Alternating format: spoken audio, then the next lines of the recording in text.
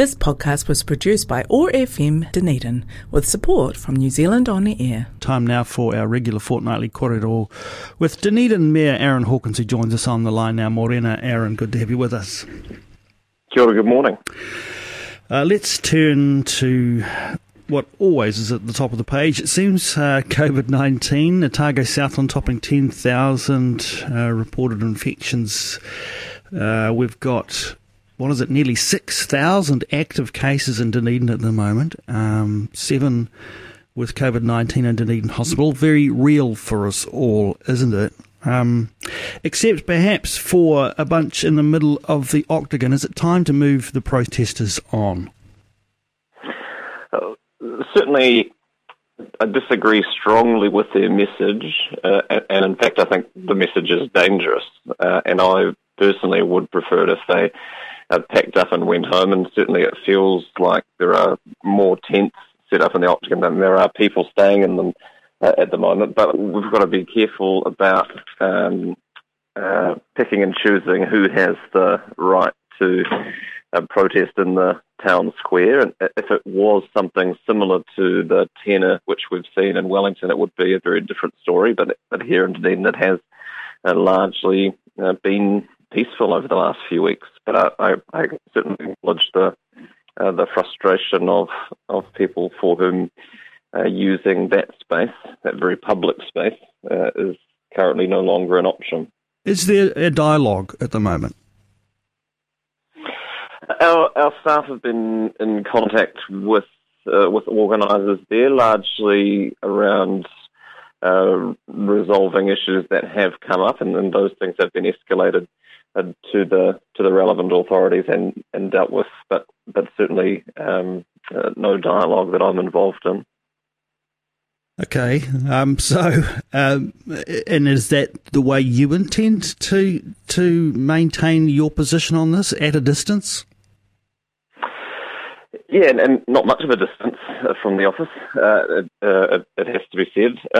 It is a difficult thing to manage, and look, I spent a bit of time in the Octagon in 2011 when the Occupy movement was a thing, and that had trailed off after 66 days or so. Not that this is a challenge that I'm laying down to anyone, but I'd be on shaky ground then, turning around and taking a different view because I didn't support the message. But we have all sorts of protections in legislation and in case law that,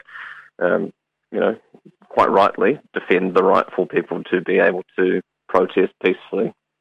If you were aware of any of the concerns that were being raised around the Wellington occupation, health and safety and all those kinds of things, would you not be obliged to take action?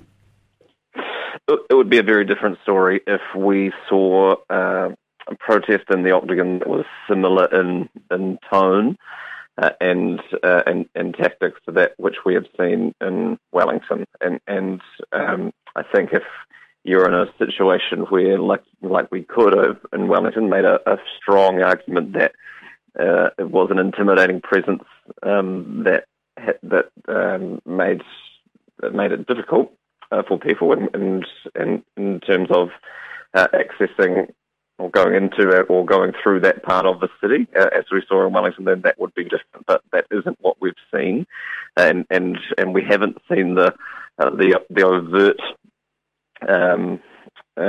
references to white supremacy and the far right and others, the various grifters who latched on to the protest movement in Wellington. But like I said, if that were the case, then we would be having very different conversations with local police, I think. All right. Well, it does sound as though they're there for as long as they want to be then. There will be a natural end to this. I think what the more frustrating part of this is that what they are ostensibly asking for, i.e. the end of vaccine mandates, was always inevitable.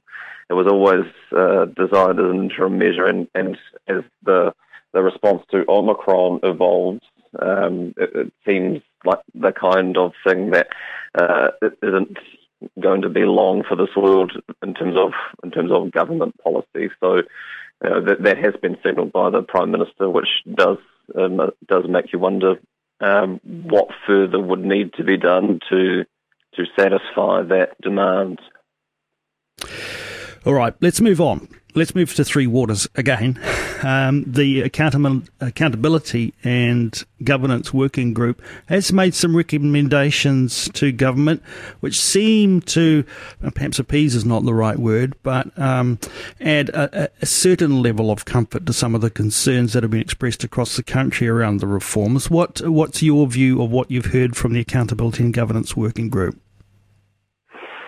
Yeah, so all councils gave feedback to government on the proposals as they had been drafted, and we've talked about that at length over the last 6 months or so in particular. And a range of concerns were beyond the desire from some elected members in some councils for this not to proceed at all. We gave fairly clear feedback, as others did, around what we thought was missing, what our genuine concerns were in the legislation, and the government's response was to set up a series of working groups. One's around rural water schemes. There's one still to come that looks at how it relates to resource management reform, and this the most urgent one was around governance and accountability, and so a group of largely mayors and iwi Māori representatives have been thrashing that out over the past 3 months, and the report yesterday addresses a number of those concerns, and I hope the Minister does take them seriously, starting with an acknowledgement that our communities have been poorly served by the quality and quantity of information that's been made available to them. But among the recommendations, and it's up to the Minister and Cabinet as to whether or not they accept them, are stronger protections against privatisation, which is a big concern that would require now the unanimous support of all councils within an entity boundary, following formal public consultation in each district, on top of requiring the support of iwi, which is incredibly unlikely. The ongoing ownership of the assets is spelled out more clearly through the councils becoming shareholders in the entity, which should kill off the misinformation around them being either confiscated by government or transferred into iwi ownership, which is something we've heard more base commentary about over the past few months. A greater role for communities in terms of having an input into service delivery planning, and the consumer protection of a water ombudsman, among other things. So, those are the big concerns that have been raised by councils up and down the Motu. Whether or not those recommendations go enough to satisfy each of those councils' concerns remains to be seen. But this would be integrated, if they were accepted, integrated into the legislation itself, which would then go through the formal select committee process where people can make submissions and amendments can be made, and all the rest of it when that is introduced. And as is always the case, we may not get everything that we want, but I think the working group report and its recommendations, if it is taken seriously, and they are by and large adopted, demonstrates the value of taking a constructive approach rather than a combative one. And our view, the council's view, is still that the reform is necessary, but the development of a model should start again. But if government choose to proceed, they can with this. It's important that we do what we can to try and shape it in a way that alleviates the genuine concerns we have as much as possible. All right, we'll touch base on that again, no doubt. Turning to some of the, perhaps, shall we say, more more positive side of your responsibilities, and that's getting out and about in the community and welcoming new initiatives. You did have the opportunity to pop out to the Tairi and spend some time at the official launch of the Tairi network. Just your view on the value of this type of work and the organisations and the people who are working in this community development area. Yes, it's hugely important, and what we've learned certainly over the last 2 years, if nothing else, is the value of community and connection and what that means in terms of being able to survive when things get hard, whether that's a pandemic that stretches on for years or natural disasters that might stretch on for weeks or months, or indeed the horrific events that we saw at a local convenience store in Moskiel only the day before the launch of the Tairi network out there. When things are hard, having stronger communities means that the people living in them are better equipped to handle that and manage that. And one of the things, and that's really important to us as a council, and one of our big objectives in terms of our community social well-being is exactly that. It's building stronger communities. But we acknowledged a few years back that we weren't always going to be the best placed people to deliver on that, and so we set up a grants fund that supports groups like the Tairi Network or the Valley Project or the South Dunedin Community Network to do the work in their own neighbourhoods, because they are better connected to the people that live there. They better understand the needs and the aspirations, and sometimes the best thing that government can do, whether at a central or local government level, is to resource that and empower that and get out of the way and let them get on with it. And certainly looking forward to seeing how that project evolves out on the Tairi. Yeah, and I know Lisa de Klerk, the community connector there as part of the Tairi network, is keen to learn and hear from residents in the area about the issues that there are for them. So do check out Tairi Network on the Facebook page and so forth, and you can make appointments to see Lisa on an appointment basis. Just finally, Aaron, something that occurred, I think, the day after we last spoke was the renewal of or reinforcement, I guess, of the relationship, the close sister city relationship with Shanghai.